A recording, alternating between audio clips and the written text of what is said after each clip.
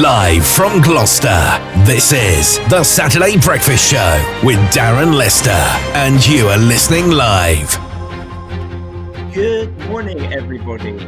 A very happy bonfire night to you. We are talking positivity culture today. Are we too positive? Are we too negative? And what can we do to strike that balance?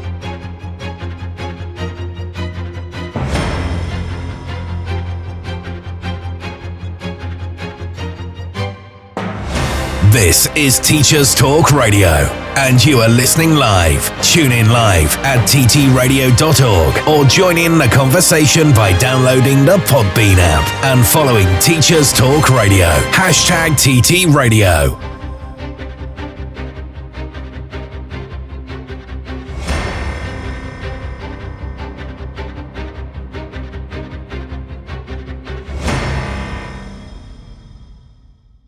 I am ridiculously excited to have my own personalized intro, I'm not going to lie.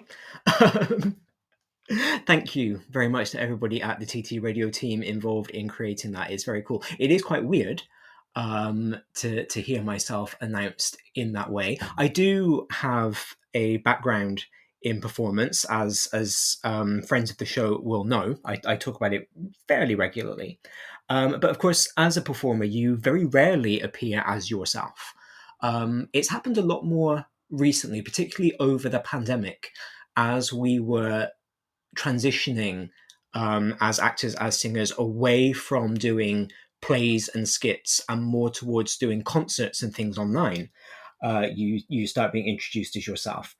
But it is still very, very odd to me to hear me introduced as Darren, rather than just coming on and being a character, or indeed being introduced as Mr. Lester, as happens quite a lot to all of us involved in education. But it is very cool. It is very cool. I do now have a career ambition ticked off of my list because I've got my own intro. I feel like I ought to play it at the beginning of my lessons. I might do a poll on Twitter to see who thinks that is a good idea. I think every single thing that I teach needs to be introduced with my theme tune now that I have one, and my kids can just deal with that because it's important to me. It is a rather wet, grey, blustery November the 5th here in Gloucester today, which suits me down to the ground. I'm not going to lie, I am one of these winter people. I like it so much more when the weather turns. To me, this feels like proper weather. To me, this feels real. I don't know. I feel like we can experience winter a lot more than we experience summer. I feel like summer is all about doing stuff. Summer is all about being out and about and seeing people and doing activities. And you kind of close yourself off to the environments, your surroundings during the summer, I feel. Maybe that's just me. But I do feel that in the wintertime, I feel a lot more connected to what's going on around me. You know, I can feel the cold more than I can feel the heat of the sun. I can feel the hot coffee as I drink it. It's a lot more experiential to me, and I quite like that. I like to experience things.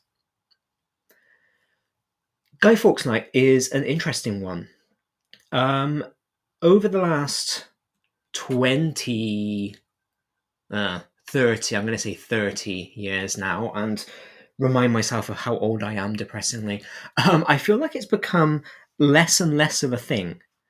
I don't feel like in England, or at least where I am down here in the southwest, I don't feel like we get the same kind of celebration that we did when I was little. Maybe that's because it is these days a celebration for children. And as somebody who is not a child and is not a parent, maybe I don't see what there is out there. I don't see what's going on. But, you know, I remember being younger in the early 90s, and children's TV would be interrupted with adverts about bonfire night safety.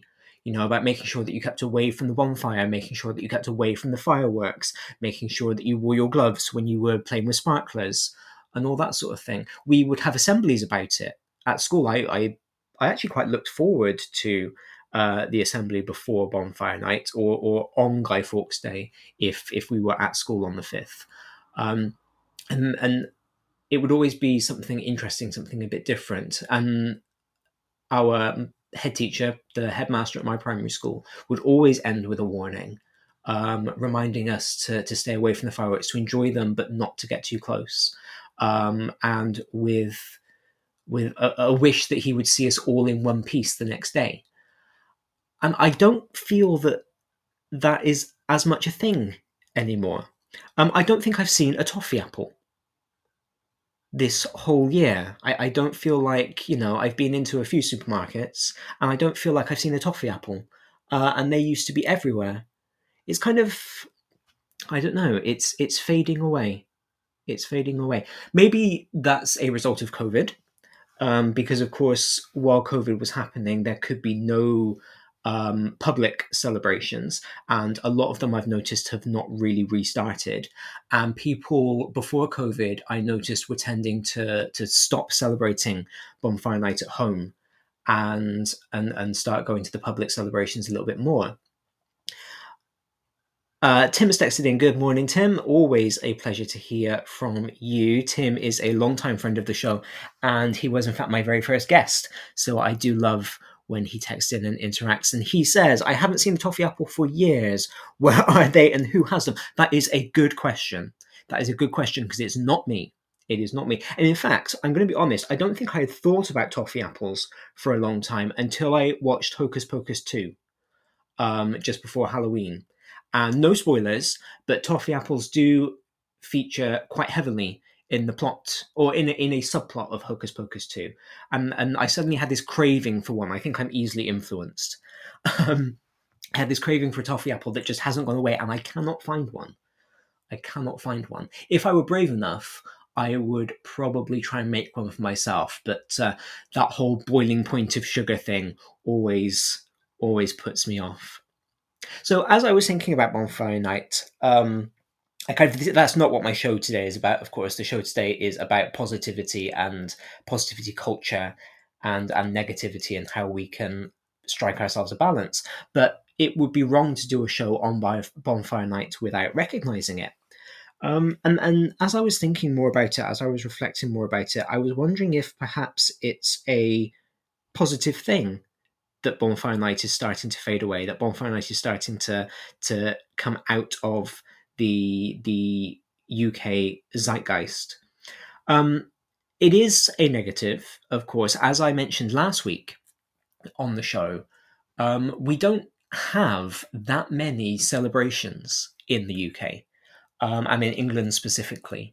They all tend to be crowded at this time of year because, as I said last week, we lurch quite quickly from Halloween into Bonfire Night, then into Christmas, then into New Year, and then nothing until Easter, and then Easter, it's fallow again through until Halloween. And that's just about it, really. So, if we lose one of those celebrations, that is a shame, because it means that we are taking away one of the few things that as a country we mark. But at the same time, given the history of Bonfire Night, of Guy Fawkes Day, maybe it is a positive thing. And this isn't just a royalist versus Republican debate. For those of you who are listening internationally and maybe don't know what Bonfire Night is, it commemorates the attempted assassination of King James I in 1605 under the old style of dating, 5th of November 1605 under the old style of dating. And there was this big plot known as the Gunpowder Plot that attempted to blow up the Houses of Parliament while King James I was inside.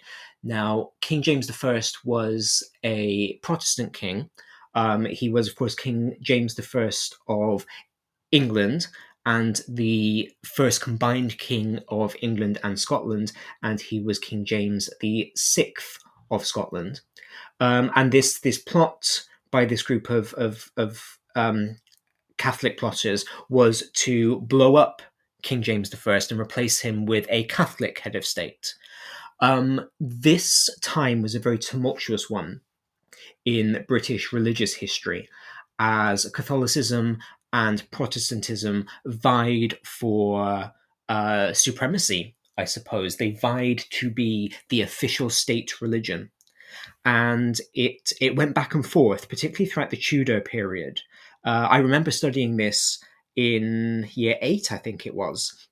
And my history teacher described it as a roller coaster, where it would be up into Catholicism and then down into Protestantism and then up into Catholicism and down into Protestantism.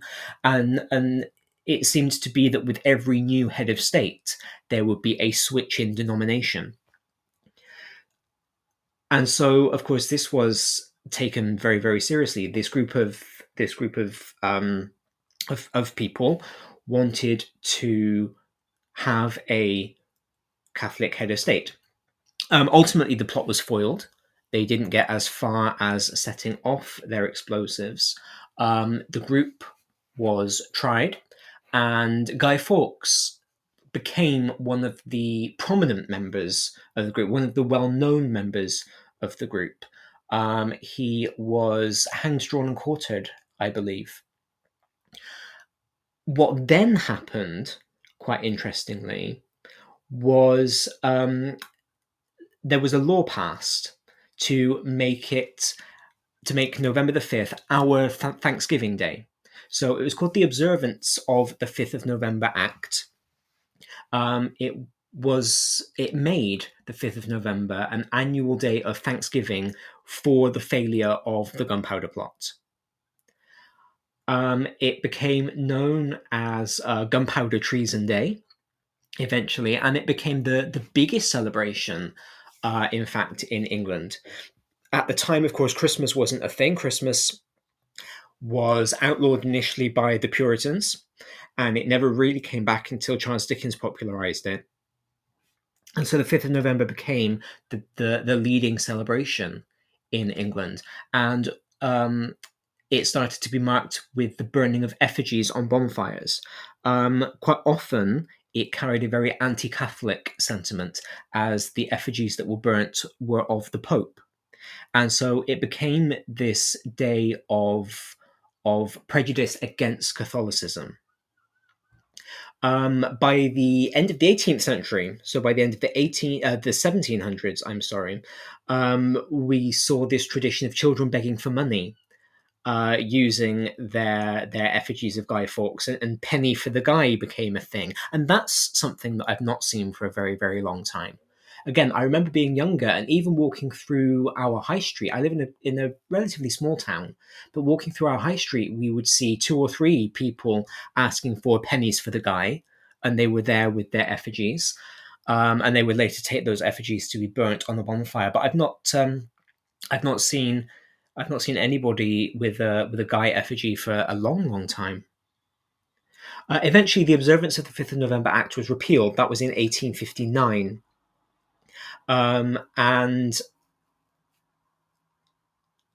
that then kind of, I suppose, led to its decreasing popularity as a day of remembering the events of the Gunpowder Plot. And it did become this kind of child-centered holiday. So again, we had the children taking their guys out and asking for money. We had the toffee apples and the hot dogs and the burgers and the jacket potatoes, and the kids' party food started to become very popular. And I don't know, maybe it's the rise of Halloween has done it.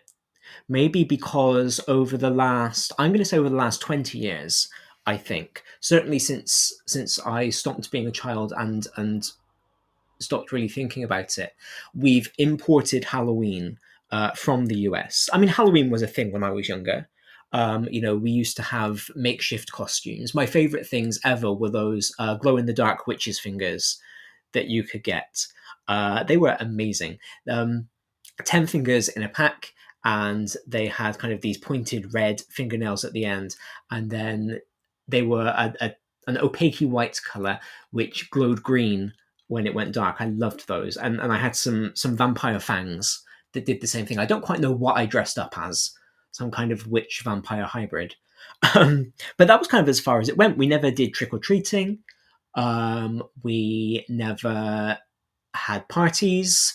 We just it was an excuse to dress up. And I think as Halloween has become more prominent, as we kind of imported that from the US, maybe that has diminished the importance of Bonfire Night, because now children don't need that to celebrate. You know, they don't need to look forward to the fireworks and the bonfires and the party food, because 6 days before they've had that. I don't know. I also don't know how I feel about it. Like I said, I think it's definitely a good thing it's a good thing that it moved away from the anti-Catholic sentiment anyway. And, you know, maybe we should be eschewing these celebrations that are rooted in prejudice. Maybe it is a good thing that we are becoming more, I hate the word tolerant, but that we are becoming more tolerant of, more accepting of people who are different to us. And we are turning around and saying, actually, no, it's not on that we continue to observe this thing that has its roots in discrimination, in prejudice. But at the same time, it's really sad if we take these things away and don't replace them with anything. Because if we're not careful, we will end up getting rid of our celebrations altogether. So maybe it is time for us to start thinking of new things that we can commemorate, of new holidays that we can have, of new exciting things that we can celebrate, as these older traditions fade away. That's kind of all I wanted to say on Guy Fawkes Day, really. It would be interesting, any historians who are listening. I'm not a historian, I'm a classicist. So I would be interested to hear from any historians who are listening who maybe have some cool tidbits about Bonfire Night, some of those did you know type facts. I like those. So if you do have any, please feel free to text in. If you are listening live on the Podbean app, you can text into the show and I will read your text out on air. I always appreciate that. If you are listening back, then you are free, or if you are listening on Spotify or Apple Podcasts or anything that is not the Podbean app, please feel free to tweet me. I am at Mr. D. Lester. That's MRDLESTER, all one word. And I will read out any tweets that I get live on air. Tim has texted in again to suggest Hello Fawkes. I like it. I like Hello Fawkes very, very much. Although I wonder whether we would start getting complaints about the idea of hallowing Guy Fawkes at that point, about making him holy.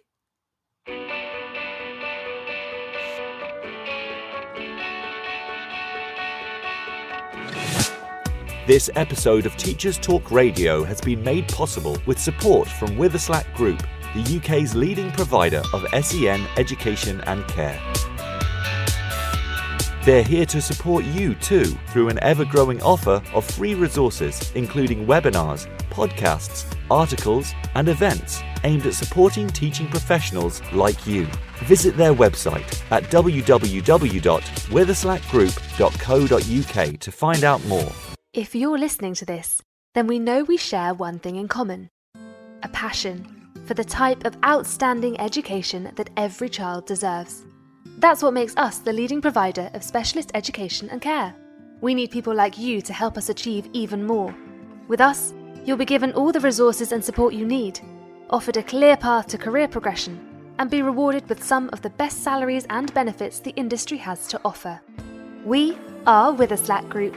If you'd like to find out more, we'd love to hear from you. Visit www.witherslackgroup.co.uk/careers and be part of our future. This is Teachers Talk Radio, and this is Teachers Talk Radio News.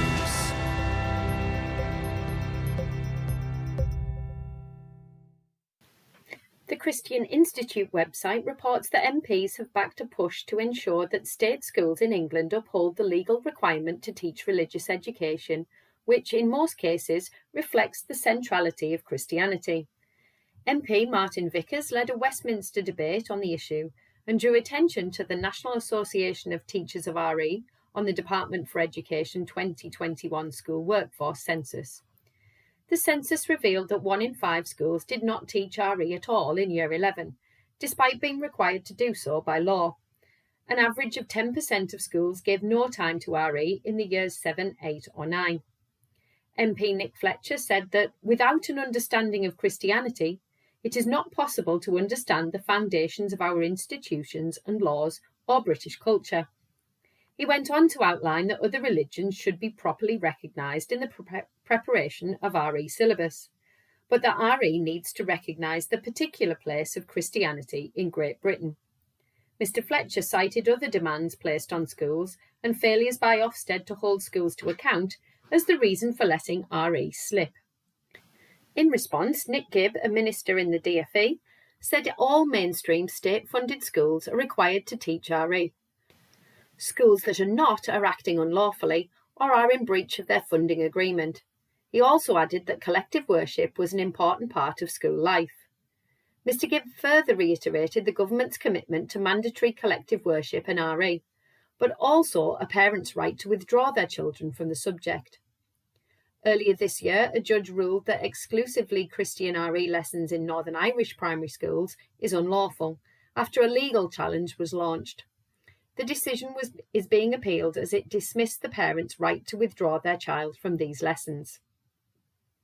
In Lincoln, the Investigate Learning team at Lincoln Castle have been recognised for the outstanding learning programme they offer schools, colleges and universities.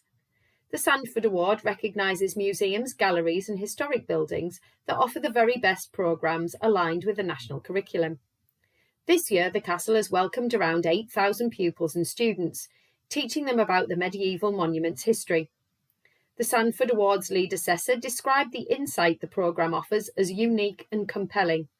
The programme covers a series of locally and nationally significant history, ranging from the medieval world and Magna Carta to the treatment of prisoners in Victorian England, bringing it vividly to life in a way that resonates with learners. In a recent news report on Teachers Talk Radio, we covered the Global World Skills Competition, which is taking place in various countries across the globe. This past week, the UK was hosting for the first time in over 10 years. Competitors have travelled from around the world to compete in aircraft maintenance and manufacturing in Cardiff and Wrexham. Finalists had the opportunity to visit various places of interest in the local areas, including countryside, museums and an old coal mine.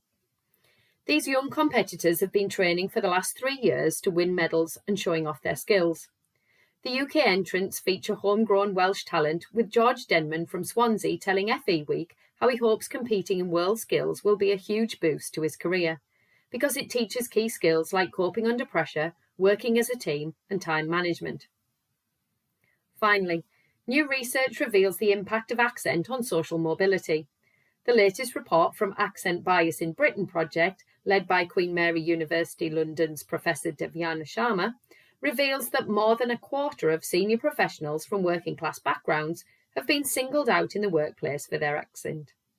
The project examines the impact that someone's accent has on their journey through education and into the workplace. Professor Sharma says the research shows that accent-based discrimination actively disadvantages certain groups at key points. This creates a negative cycle, reinforcing anxiety and marginalisation. The report recommends that action should be taken to diversify the workplace to ensure a range of accents is prevalent in organisations.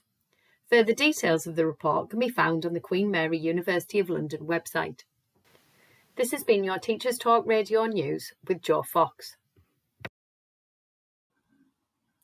It's fascinating to me how different people can be, because I get myself really stressed making sure that I'm covering everything on the syllabi for my various different subjects, because each language that I teach is slightly different. Classics is slightly different from modern languages. Latin is slightly different to classics. And so I spend a lot of time going back over and double checking my syllabi to make sure that I am in fact covering everything. And so I find it fascinating that there are schools out there that will just not teach an entire subject, that are not teaching RE, despite the fact that the law tells them that they have to. And I understand that there are a host of reasons why, from funding through to time, through to teacher availability, all sorts of things. I do find it really interesting how teachers are not this homogenous group of people. We're not all the same. We are probably one of the most diverse professions out there, purely because people from a whole host of backgrounds are drawn into teaching. And so, while I'm sitting stressing about whether I have covered exactly every single correct possible conjugation of every single possible irregular verb, and worrying about that, there are people who don't get as caught up in the minutiae as I do. And I recognize I'm quite impressed with this segue. Not gonna lie, I'm impressed with myself coming up with this. I recognize that a lot of my own stress does come from my anxiety. I was, as friends of the show will know, I was diagnosed with clinical depression and anxiety last September. And I've kind of been, I've been through the therapies, I'm doing the medication and all of that sort of thing. And so it is through therapy, I've realized that it is my anxiety that quite often keeps me so detail oriented when it comes to my teaching, and double checking that I have done absolutely everything I'm supposed to have done. Because my anxiety tells me that if I'm the reason a student hasn't learned something that will come up on the exam, then that makes me the reason that that they might not get the grade they need for whatever they're going to move on to. And that's fine. That's just how my brain is, and I understand that that's how my brain is.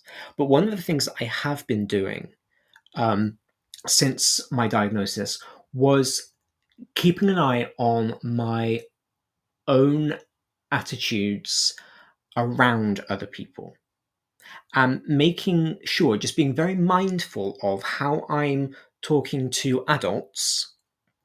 Because we are all very good at masking we're around children. A few weeks ago, beginning of September, Teresa Doherty and I talked about this. Teresa came on my show to talk about how she dealt with being a primary school teacher while being the mother of a chronically ill child. Teresa's story is really interesting, so please do go back and listen to that show if you haven't heard it. And we talked about how she would consciously make sure that the children didn't know if she was having a bad day. The children didn't know the extent to which things were going on with Kelsey, because they don't have to. And I think as a profession, we are very good at that. We are very good at making sure that the children get the experience that they deserve, that they have come for, regardless of what we've got going on at home. But we don't always do that around other adults. And in some cases, that's a very positive thing. So in my interview with her, Teresa raised the very good point of a lot of her colleagues are, in fact, her friends. As happens in workplaces, because you are around the same people for 10, 11, 12 hours a day. So it is important to have actual friends in your workplace. And so, of course, if you have friends, then when they ask you, how are you doing? You want to answer that honestly. But of course, at the same time, you don't want to be a drain on other people. The head teacher of my school, in fact, likes to start his beginning of the year assembly with the metaphor of be a radiator and not a drain, which I quite like. Make sure that you are giving, make sure that you are positive, make sure that you are not taking more from other people than you need to. So I've been very mindful, both at work and in my personal life, of how I relate to other people, and making sure that if I am going through a bad patch, if I am not very well, is how I now describe it, because that is the honest truth behind it. If I'm having a depressive episode, if I'm having an anxious episode, I'm not very well, in the same way that if I've got a sore throat and a headache, I'm not very well. And I do keep an eye on that, because I don't want to be a drain on other people. But at the same time, I don't want to be toxically positive, because toxic positivity can detract from being authentic, from being real, because negativity, feeling rubbish, is a part of everyday life. It just is. As people, we feel these things sometimes. And I think it's really important for us to try and strike that balance between being a drain and being an overly hot radiator, being the kind of radiator that needs to be turned down at the wall because we are giving too much, because we are too positive, even when the situation doesn't call for it. There are, according to psychologists, there are 3 types of complaining. And I find this really interesting.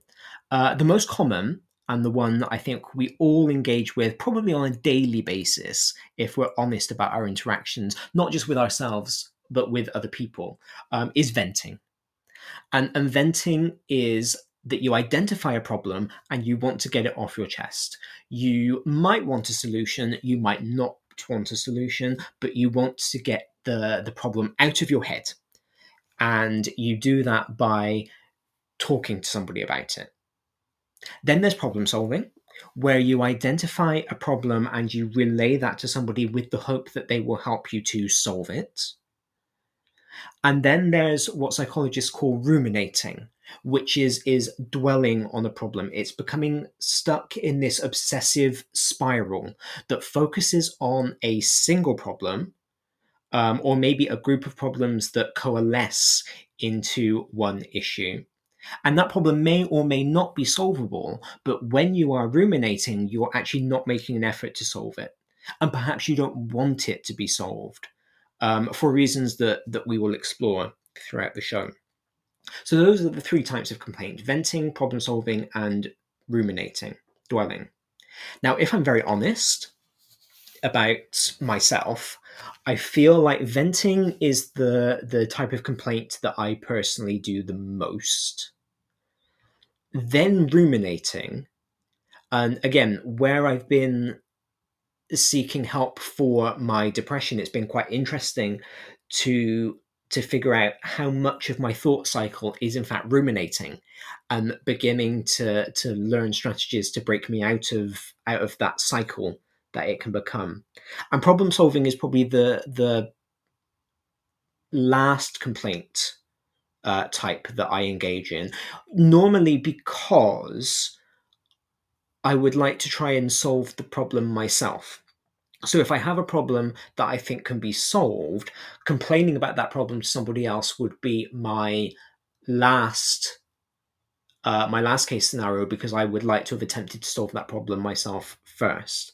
But different people will have different proportions of those 3 types of complaints.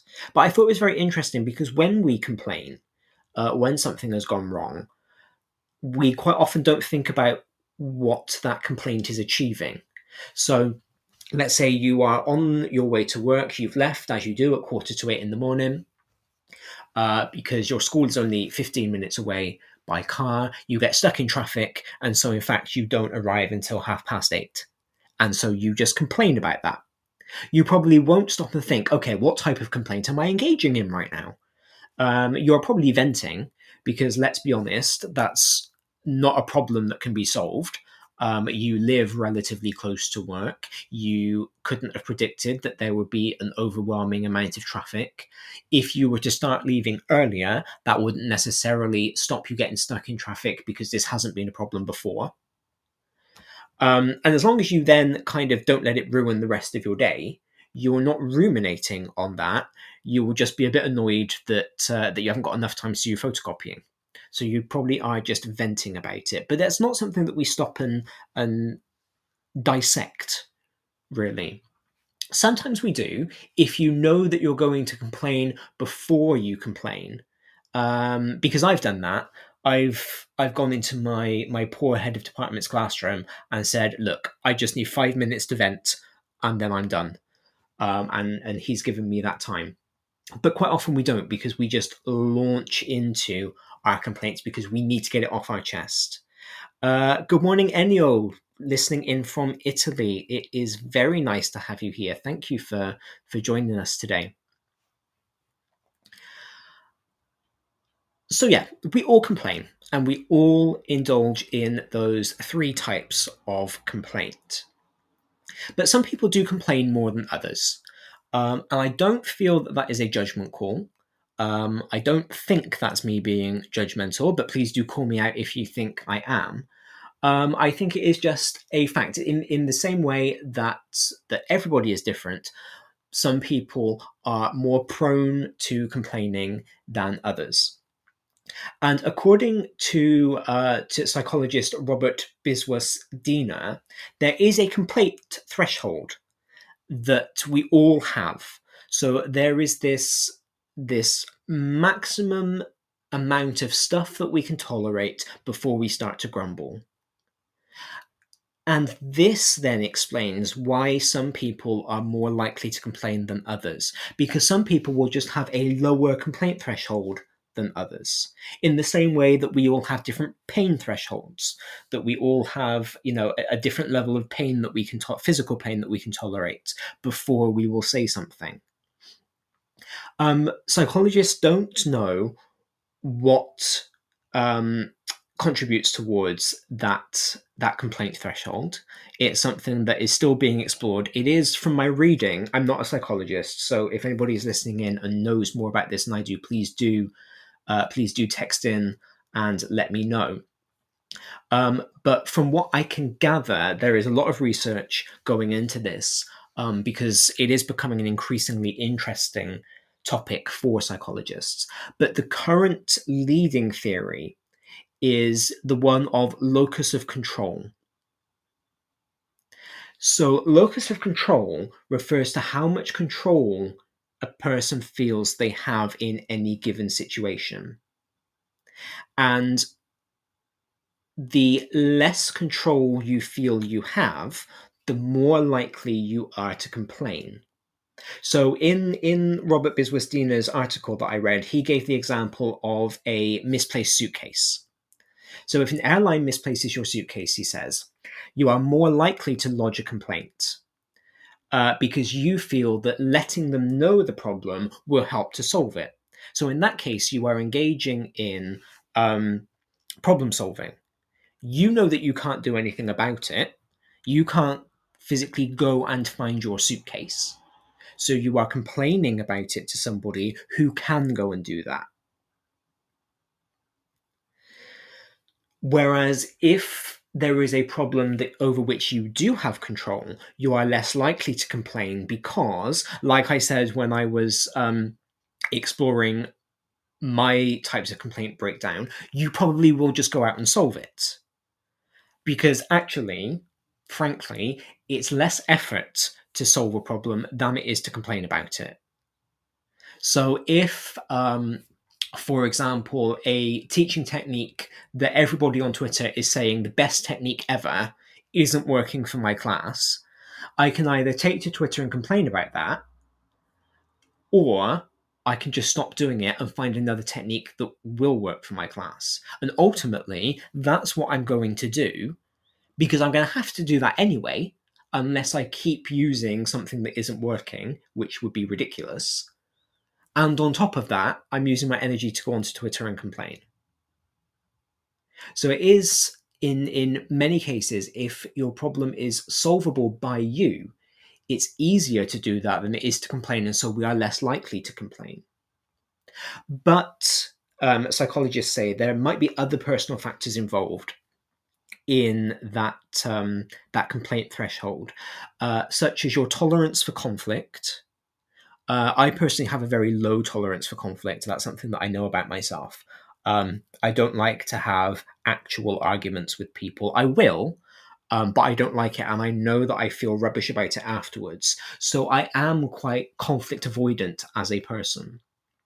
And so I will likely vent about something because I am less likely to get into a conversation with somebody that might in turn hurt their feelings if I'm just venting, versus if I am problem solving with somebody else, because I'm going to have to turn around and say, actually, no, that won't work because.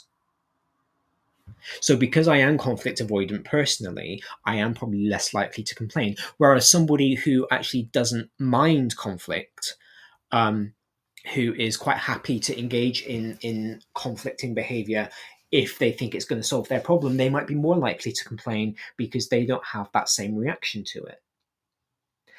Age apparently comes into play when it comes to this complaint threshold. I don't know, the article that I read didn't explain whether it thought older or younger people were more likely to complain. I think I've become more likely to complain as I've gotten older. I think when I was younger, particularly in a professional capacity, when I was an NQT, a newly qualified teacher, I was less likely to complain about something because I assumed that everybody else knew better than I did.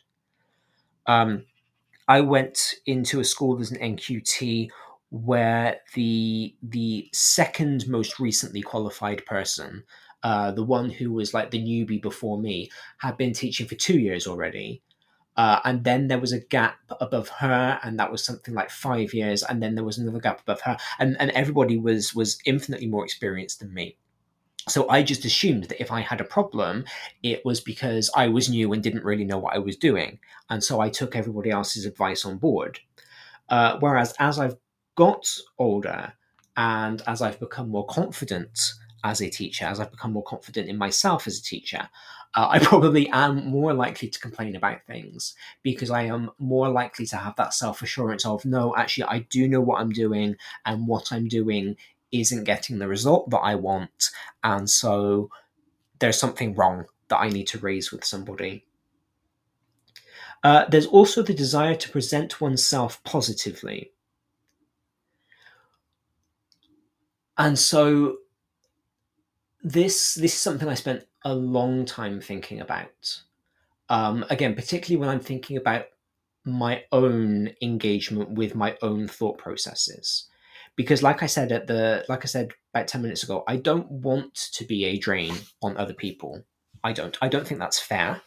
Particularly in a workplace, because my colleagues have no choice but to be around me, because we are all hired by the same person. We didn't choose to be together. We just happen to be in the same place.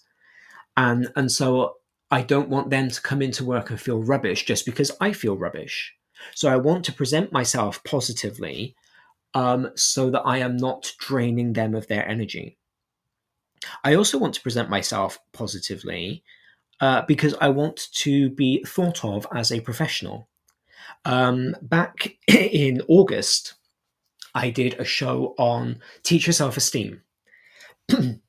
Oh, excuse me, frog in my throat. I did a show on teacher self-esteem, and we looked at how teachers choose to present themselves, and the different hats that we put on, the different costumes that we wear, the different masks that we wear in order to present ourselves in different ways as teachers. And most of us as teachers want to be thought as being professional. We want to be thought of as being in control. We want to be thought of positively. And for reasons that we'll explore a little bit later on, being a, in air quotes, positive person helps you to do that. Because if you are seen to be a problem solver, if you are seen to be optimistic, if you are seen to see the good in everything, then people will assume that you are a positive person. Of course, that can be a mask because, as we've said, we go into our classrooms and do that. We go into our classrooms and radiate positivity because we're not going to take our bad day out on the kids that we're teaching. And we then might also do that in the staff room so that we are seen as being positive. An article in the Journal of Clinical Psychology that was written by Robin Kowalski argued that people also complain to reduce the discomfort of their reality not matching their expectation. So this was interestingly something that I touched on in that teacher self-esteem, teacher identity show, because self-esteem, as I discussed in that show, is the gap between our ideal self and how we perceive ourselves currently. And the smaller that gap, the higher your self-esteem. And we've got the same sort of thing here. If that gap between how you think something should be and how something is too wide, then you are more likely to complain about it. And again, this was something that that I talked about in therapy, because my therapist pointed out that I do have almost a my way or the highway mentality among certain things. And so there were some things that I talked with her about that had made me stressed, that had made me anxious, that had added to a negative spiral that I was having, which were not actually based in any kind of reality, but were based in the fact that people were not behaving in a way that I thought they should. They were not behaving in a way that I thought was becoming of a teacher. And so, because that gap between what I thought should happen and what was actually happening was quite wide, I complained about it to my therapist. Bless her.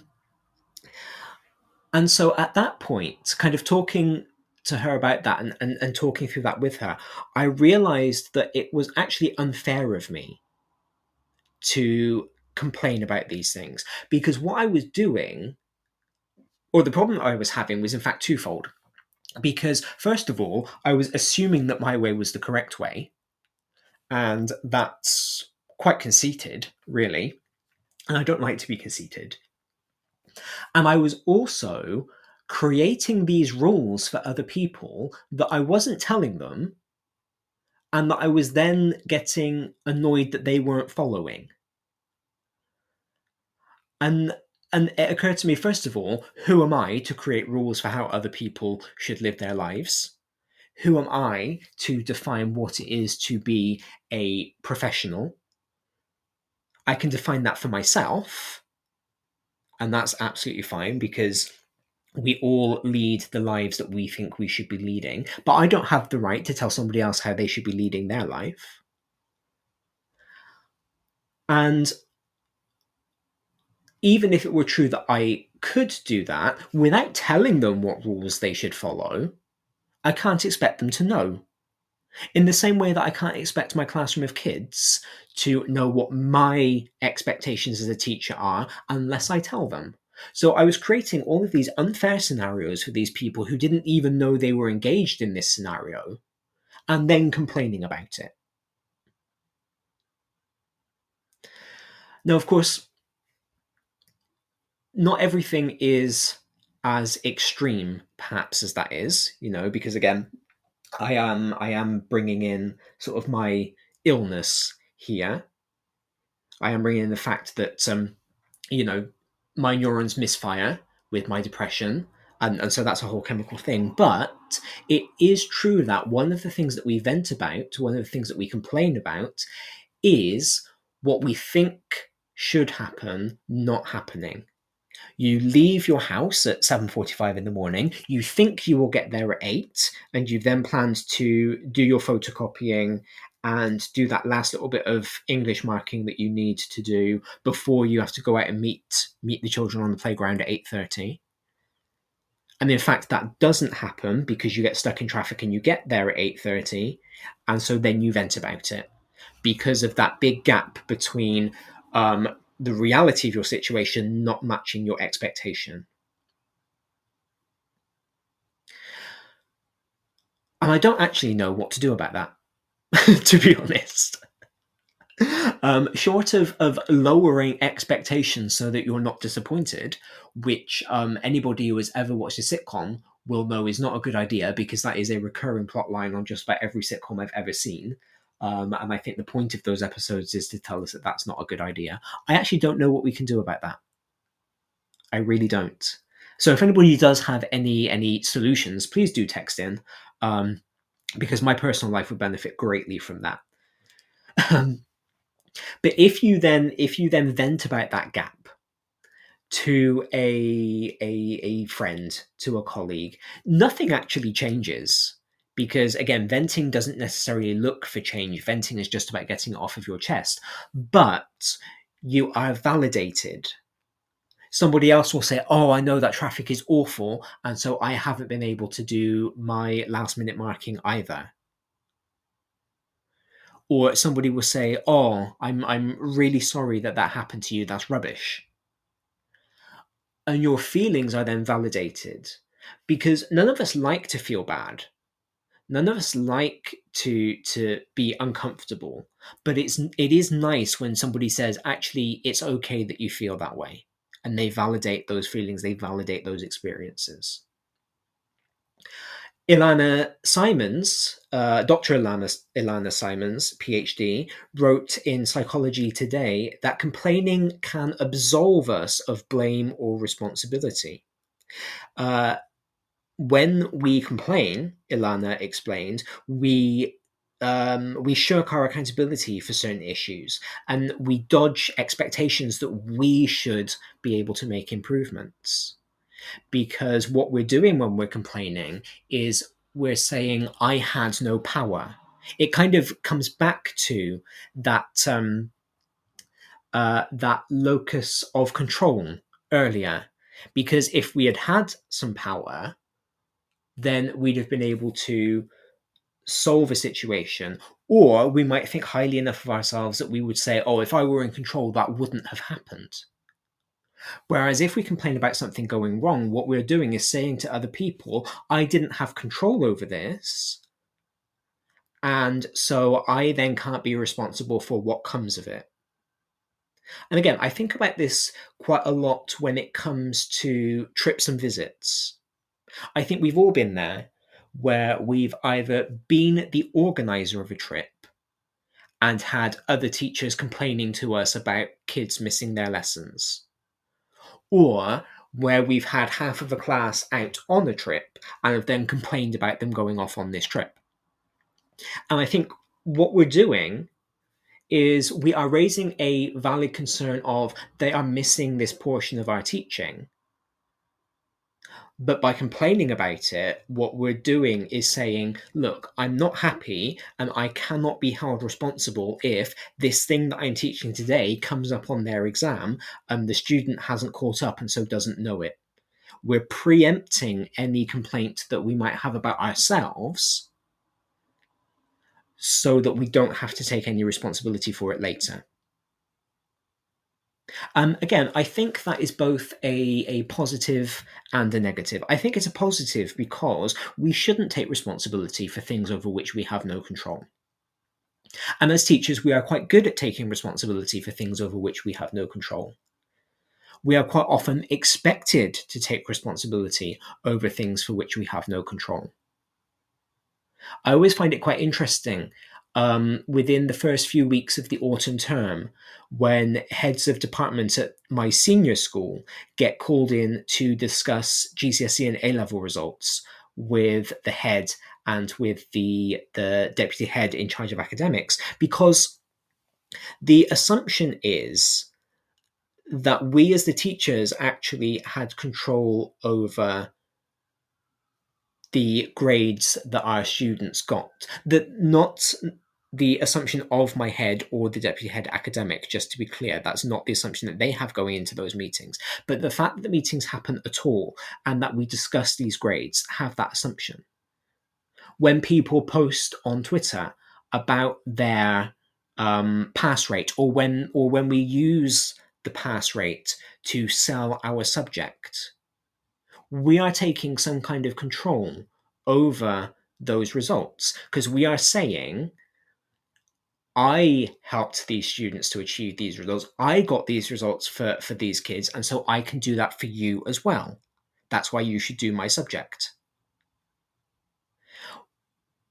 But we don't sit those exams. And I said this when I talked about results day. I pointed out, I didn't get 21 Chinese A-levels this last summer. My students all got an A-level. They weren't my results, they are their results. And so we are expected in our profession to take responsibility, not just for teaching, but also for learning. And we internalize that expectation. We internalize the idea that we are responsible for the whole of the process. And of course, that then means that we start complaining in order to absolve ourselves from responsibility down the line.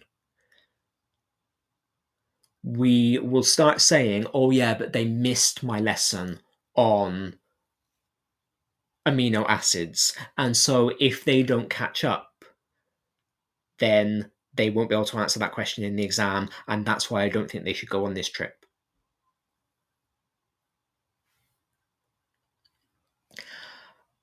Dr. Guy Winch says that complaining also helps for social cohesion. And again, I think that any organization that has a culture, so, teaching culture, office culture, stage culture from my time as an actor, I think anything that has a culture will have a set of complaints, or will have complaining as part of that culture, because it helps to create this social cohesion. So Dr. Guy Winch, who is a New York psychologist, said, complaints can make us feel like we connect with someone because we have a mutual dissatisfaction about something. This was picked up by William Berry, who said that when somebody else recognizes your pain, which is expressed by complaining, and they validate that experience, that feels good and you connect with that person. Carl Rogers, then, who was a humanistic theorist, picked up on that again and said that he believed that being heard was incredibly powerful, that human beings need to feel like we are being heard, and that creates a connection. And complaining puts you in a position where you are more likely to be heard than being positive. Because if you complain about something, somebody is either going to express their mutual dissatisfaction and complain with you, or try and proffer a solution. And so you've got that engagement with somebody. Whereas if you're being positive, then there is less of an in to conversation there. It's easier for somebody to say, oh, that's nice. If you come out and say, oh, my lesson with my year sixes went really, really well, it's easier for somebody to say, oh, that's nice, and then move on with the topic, than if you come out and said, oh, my lesson with my year sixes went really badly, and then the person you're talking to says, oh, that's really rubbish for you, and then moves on. Complaints are more likely to be indulged. They are more likely to become a topic of conversation than anything positive. So it does help for that social cohesion. It helps for that bonding. So Tina Gilbertson, who is a psychotherapist and wrote the book Constructive Wallowing, says, we're not very good at expressing our feelings as a society. And so it's pretty common to complain in order to express a feeling. And I've been reflecting on that as a linguist. Because in English, the question, how are you, is very often not an actual question. It's just a placeholder. It's a conversation opener. It's something that you say. And so in English, particularly in British English within the UK, the correct response to how are you is something like I'm fine, or can't complain, or I'm all right. Anything that doesn't actually answer the question, because we understand that it's not a real question unless you are talking to a friend of yours. Whereas if I take French, for example, the equivalent question, ça va, how are you, is an actual question. You don't go into a French supermarket and ask that question because it's seen as quite rude. I did it once. In fact, the last time I was in France, I did it because as a French teacher, part of my opening classroom routine is saying to each of my kids, "Bonjour, ça va?" Hello, how are you? To get them used to conversation and to teach them different ways of answering that question. So this last day that I was in France, I was very, very tired because I was the only French speaker on the trip. So I was doing all of the talking, all of the interpreting. And my brain had just kind of switched off by the last day. We were driving back to the airport. We'd stopped off at a service station. There was a lady behind the counter. She said, "Bonjour, monsieur," because French shopkeepers are very polite. They will always greet you and say hello. And just kind of, I was on autopilot. So I just replied, "Bonjour, ça va?" And the look of horror that fell on this woman's face was amazing. Because she wasn't expecting it. It's not part of culture and it's a legitimate question. She felt pressured to answer that question. And why should she? I don't know her. So why should she tell me how she is? So luckily I caught myself and I managed to apologize and explain, that I was a French teacher and I had this routine in my class and I'm tired and wasn't thinking. And we had a laugh about it. But that question, how are you, in English is not a real question. And I think that's true of all Englishes. Certainly in my experience of US English, it holds true. If we've got any speakers of Australian English, I would be interested to know if it were true for you as well. But I'm going to go out on a limb and make the assertion that in English, the question, how are you, is not a legitimate question. It's just another way of saying hello. And so that means that as in native English speaking societies, we don't really have a lot of opportunities to express our feelings because the only people who are really going to ask you the legitimate question, how are you, are your friends who are probably aware of how you are anyway because you will have vented to them. You will have talked about how you're doing. So Tina Gilbertson goes on to say that anytime we're sharing any kind of emotional content with somebody, that's a vehicle for bonding. And so we are especially fond of using complaining as a social tool, as a way into creating a connection with somebody. And I feel like this is particularly true in teaching because I've noticed in my 16 years, I've noticed that positivity about a lesson that went well or an activity that you enjoyed is quite often interpreted as being boastful or egocentric. I think as a profession, teachers are quite suspicious of people who see themselves as capable teachers. We will look up to the CPD providers who come in and tell us how we should be teaching. And we look up to the people who position themselves on social media as being teaching experts, and will quite happily take positivity from them. But from our peers, from just other classroom teachers, I've noticed we tend to be quite suspicious of positivity. And so actually, if you want to fit in amongst your peers as a teacher, I feel it's probably easier to complain than it is to be positive. There's also a theory that's called projective identification, which links into all of this. And this is the idea that people react to us in the way that we are reacting to a situation. So if you think about a time that somebody has vented to you about a problem, particularly a common problem, you probably came away from that venting session feeling worse than when you went into it, than when the person approached you. That's what projective identification is. It's this empathy, quite often an extreme empathy with a situation. We're not quite sure why this happens. There are lots of theories about it.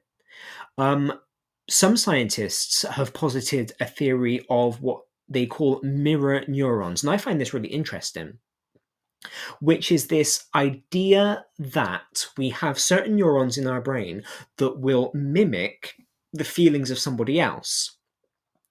Good morning, Haytham. I hope that I've pronounced that correctly. Listening from Libya, amazing. Amazing. I love when we get international listeners. I'm so happy to hear you to have you here today. Under the theory of evolution, if you believe in evolution, this idea of mirror neurons actually makes sense because mood mimicking could help towards survival. Because feeling scared about something because somebody else is feeling scared might help you to escape from this saber-toothed tiger that you hadn't spotted but they had. It can then help to form this social cohesion, this kind of tribe making, if you like, which again can keep you safe. Being in a society keeps you safe because you've got other people who will look out for you. William Berry says that complaining is also a form of ego reinforcement. So William Berry has written a lot on the idea of ego, and he says that a lot of what we do is to reinforce a sense of self, and that is especially true in judgments and gossip. He says that whether consciously or not, we often seek to compare ourselves to other people in order to make ourselves feel better about ourselves. And again, this comes back to that locus of control, I think. Everything kind of feeds into itself. Because by gossiping about somebody else, by attempting to put a negative spin on what something somebody else has done, we are taking control over that situation. We are taking control over how somebody else perceives that situation. William Berry says that people seek to make themselves feel better or more important by a downward comparison. That is comparing themselves to others that are perceived to be worse off in some ways. And so when, for example, you judge government decisions as being ridiculous, you feel more intelligent or more honest than the people who are creating policy. And again, if we think about a lot of the complaints about education secretaries, because we've been through quite a lot in the UK lately, the biggest complaint is that they have no teaching experience. And I do think that that is a legitimate complaint. We have people making policy about things that they actually have no professional experience of. Their experience of school is limited to, I went to school. And so that is a legitimate complaint. And there are things that need to be done about that. But what we're also doing is positioning ourselves and saying, because we are in school, we know more about this. We are positioning ourselves as being more intelligent. And I'm not saying that that's a bad thing, because it is in fact true. We do have that lived experience. But would we feel the same way if, for example, we had a Secretary of Education, a Minister of Education, who had a doctorate in education but had never taught? Would we still seek to put our lived experience over their higher learning? And I think that would depend on the extent to which we agreed with their policies, because we're going to make the downward comparison if we feel like we could do better. And so if we disagree with what they say, we're going to turn around and say, no, sorry, you've got no actual teaching experience. Yes, you've done all this book learning, but I've been in the classroom. I know what it's like at the chalk face. If we do agree with their policy, then we will probably turn around and say, yes, they've done all of the reading, they've done their research, they're aware of the journals, and so they do know what they're talking about. And so we are always likely to spin things in a way that puts us in a positive light, because what we're doing in that case is saying, I agree with them, or their policies align with my educational values, therefore I'm quite smart because I agree with this person who is in charge, and I need to elevate them to show that my positioning, my beliefs are correct. Dr. Winch, who I referenced earlier, said that complaining can be a way to realign our expectations. So if we complain when that gap between our expectation of reality and actual reality is too wide. By complaining about the reality, it gives us a chance to verbalize what the reality is and readjust that expectation. And this is where toxic positivity can be quite detrimental to us, because if we are always seeing the good in something, or if we are never acknowledging that something is bad, we are never able to realign our expectations. And we are never able to go, okay, my class is not learning in this fad teaching style that everybody else thinks is marvelous, and so I need to change it. What we're actually more likely to do in that case is go, well, okay, my class isn't learning right now, but maybe they will if I stick with it. Because we're not allowing ourselves to see that there might be a problem. During my research for the show, the biggest complaint about people who complain, who psychologists dub chronic complainers, is that they don't seek a resolution to the problem. It's lots of venting and lots of ruminating, but not very much problem solving. And again, that is also where toxic positivity can be an issue, because if you're just relentlessly positive about everything and you're not identifying that there are problems, you're not trying to solve them. You're the ostrich sticking his or her or their head in the sand. Where complaints can become toxic is when they are used to manipulate either another person or the society in which you are. So complaints can be used as a way to exercise power and influence over perception. The research shows that especially within organizations where there is a hierarchy, there can be these political games that are played, and complaints can then be used strategically in order to get support from other people. And that's not actually looking for validation. That's not actually wanting resolution to problems. That's manipulating the people that you are complaining to in order to get them on your side. So if two people go out for the same job, for example, one of them gets it, the other doesn't. The person who didn't get the job has the choice of saying, okay, I didn't get that job, but I'm going to support the person who did. In fact, I will share this from my experience. A couple of years ago, our head of prep school MFL retired. And so I went for the head of prep school MFL position, and so did one of my colleagues. She got the job and I didn't. My choices were to either accept that she got the job and support her as I would always support my head of department, or be bitter about the fact that I didn't get the job and complain and undermine her because maybe I thought I should have got it. As it turns out, I opted for supporting her because she is my colleague, she is my friend.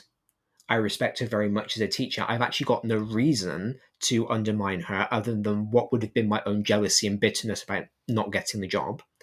I didn't feel particularly bitter about not getting it. I was pleased for her that she got it. And she is a good friend of mine. So I'm glad that I get to be involved in supporting her. And I'm glad that my friend got a promotion. I don't want to spend my time bad-mouthing her and trying to get other people on my side and saying, oh, isn't it awful that I didn't get the head of department? Because I don't want to do my friend that disservice. And she wouldn't be my friend if I didn't like her. So those are the ways that we can react to organizational politics.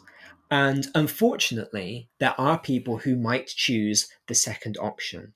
and who might try to undermine the person who got the job over them because they think that it will get them support. Because maybe they think that if they can get other people on their side, they might get the job when if the other person chooses to move on. Related to this is the idea of complaining as attention seeking. So psychologists suggest that chronic complaining starts early in life and can be a means of gaining visibility and establishing rapport within the family structure.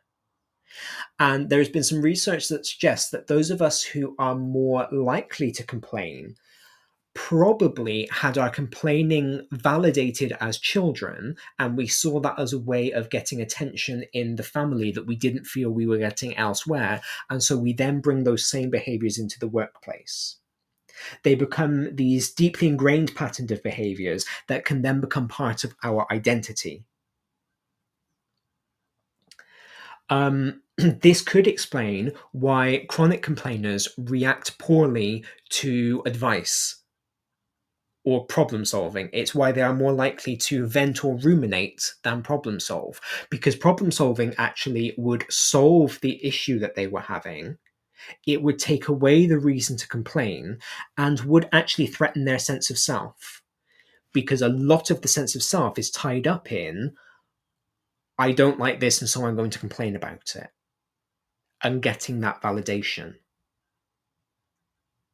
And so that does mean that if we are chronic complainers, we need to think about that. We need to think about our sense of self. We need to think about our locus of identity and figure out why we allow ourselves to be defined as complainers and what we might be able to do to get that same validation elsewhere. But it also means that if you work with or are friends with a chronic complainer, you need to handle them carefully, because you don't want to disrupt their sense of self. You don't want to make them feel badly. Going to somebody who is a chronic complainer, who identifies as a complainer, and saying, oh, you're overreacting, you're being ridiculous, is more than just downplaying their situation. It's actually downplaying their whole sense of self, because they may internalize that as they are a ridiculous person because they complain. So there is some sensitive handling to be done around people who complain. And I think, we all complain, like I said, from time to time. And I think when we are complaining, we would like to be handled sensitively. And so it is important for us to react in that same way. A lot of the research on complaint that I've done over the past week planning the show circles back to this attitude of gratitude mindset that has become quite trendy over the past few years in all kinds of circles. You get the new agey manifestation idea where people will say, I keep my list of gratitude and I manifest what's coming next. You have it in the Christian circles where people will say, I am grateful for what God has given me, and I will listen out for what he's sending me next, and I will ask him for what I want. Evangelical prosperity gospel will say that, I'm grateful for what I have because all of this positive stuff in my life is God's blessing on me and showing that God is responding positively to me. The scientific studies do in fact show that people who practice mindful gratitude do generally have a better quality of life. Probably because their rumination is on things that are positive that they can control, rather than things that are negative that they can't control. I'm not sure it's necessarily about being grateful. I think it's just about recognizing the positive things that there are in your life. Recognizing the people whose company you enjoy, recognizing the TV shows that you like to watch, recognizing that you are in a well-lit, warm home. But having an attitude of gratitude can become problematic if you make that your entire personality. So again, that's where toxic positivity comes into play. Because if you are grateful for everything, it can discourage you from handling actual problems, because you can no longer recognize anything as being a problem, because you are trying to see the good in everything. Perpetual positivity, toxic positivity, can also be emotional labor. So, research into the topic of emotional labor shows that asking people to be positive when they are not is, in fact, resource draining for them. So, if I, as a toxically positive person, approach you as someone who is complaining to me, and I say, "Oh, you should stop complaining, you should look on the bright side, you should be grateful," that actually is a lot of work on the part of the person who is complaining, because they have to get over the fact that they want to complain and jump that hurdle. They have to either deal with or quash the feelings that they have leading them to complaint, and then they have to seek out something to be grateful for, something to be positive about. So I feel, as I've said a couple of times in the course of the show, it's all about this balance. People need to be real, people need to be authentic. Particularly as teachers, we need to be authentic because we need to encourage our students to be authentic. According to David M. Long, who is Assistant Professor of Organizational Behavior at the College of William and Mary, a better approach than toxic positivity, trying to get people to look on the bright side, might be to engage complainers in their conversation and turn the conversation round to problem solving. So help them to break the ruminating cycle, help them to break the venting cycle, and look for a solution. Now, that's not always the answer. There are the jokes, there are the sexist stereotypes of women and men not being able to communicate properly because women want to vent about a problem and men want to solve it. So, you get the cartoons, you get the memes of a woman complaining to her husband and her husband being frustrated by the complaint because she's not doing anything that he's suggesting to try and solve it. And that this then becomes friction in their relationship. So we do need to keep in mind that not all complaining requires resolution, because some complaining is just venting.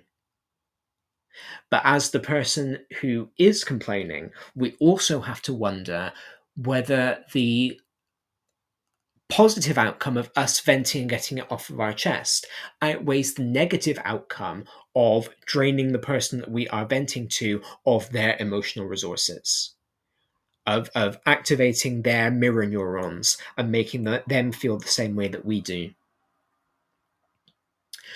We must keep in mind that stress is physically damaging to the brain. So the hippocampus is the region of your brain that is responsible for explicit declarative memory. So the hippocampus is where your facts are stored. So your friends' names, their addresses. It's also where the knowledge that you know something is stored. So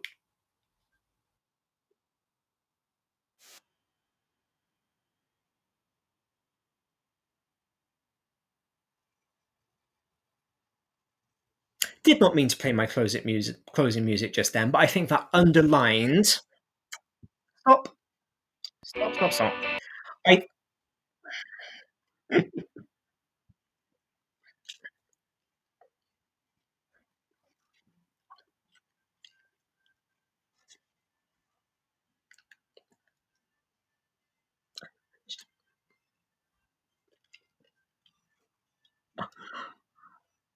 I'm not finished. That was my own fault. I scratched my head and hit a button on my headphones, which decided which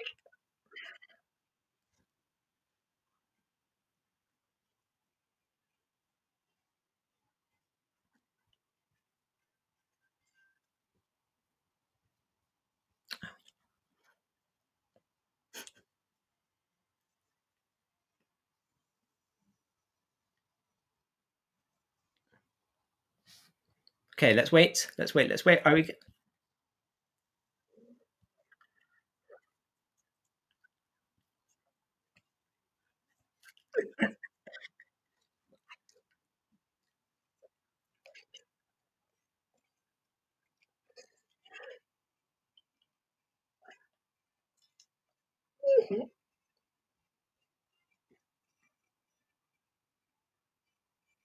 I think this is the universe complaining about me complaining.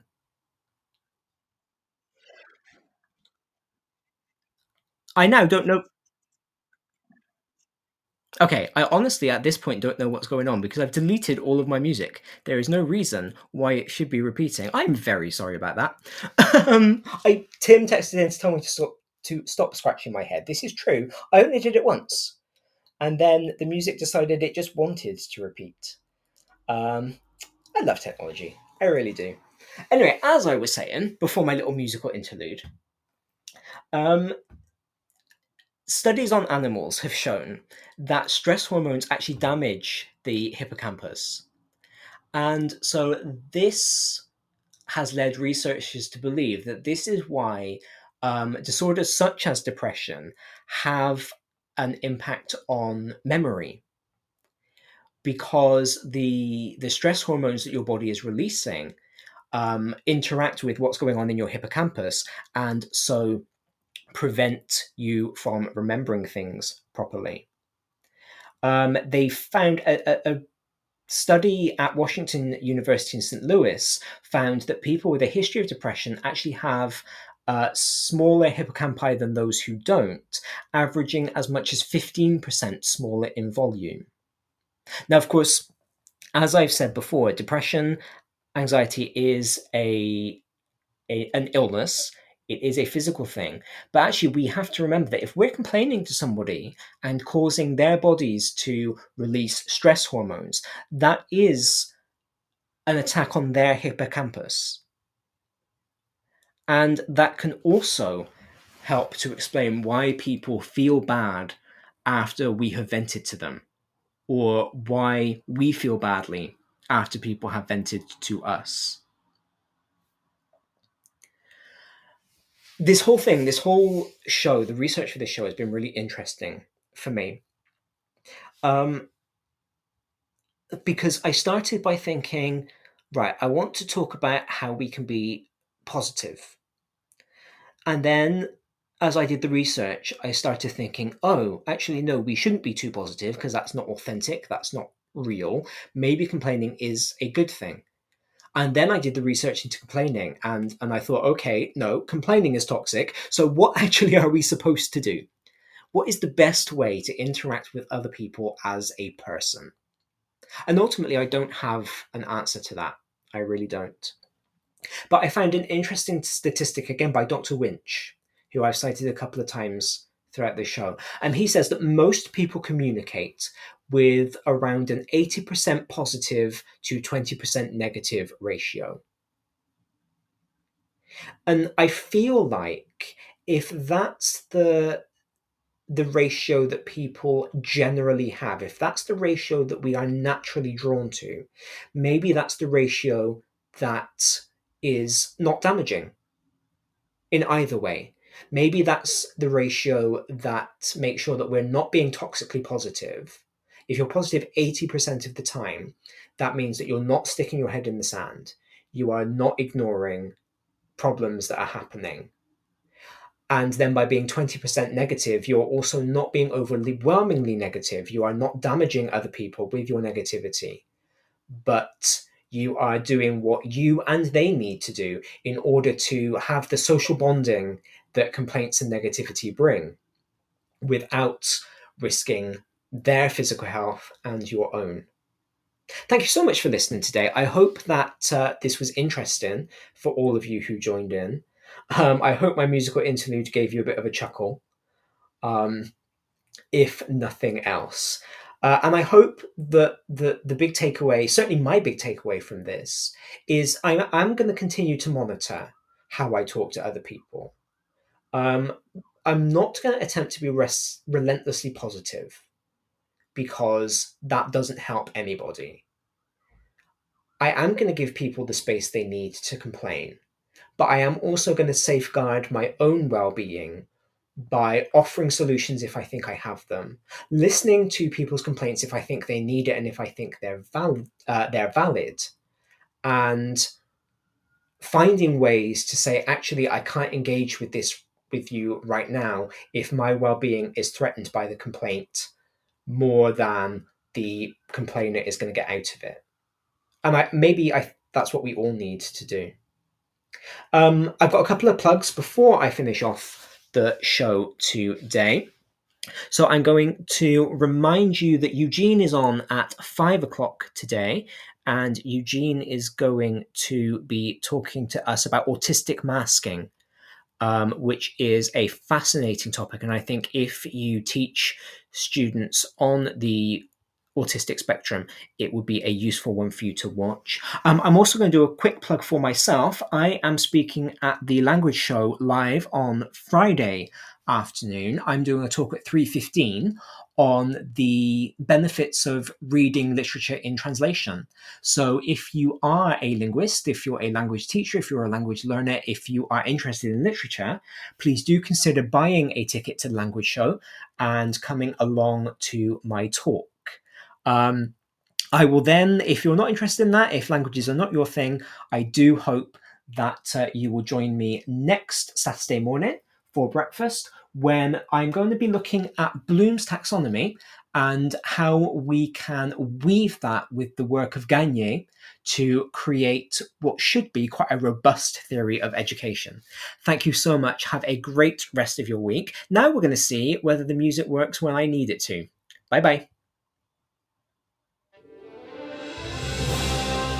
You've been listening to Teachers Talk Radio. Tune in live and listen back at ttradio.org. We look forward to hearing from you next time on Teachers Talk Radio.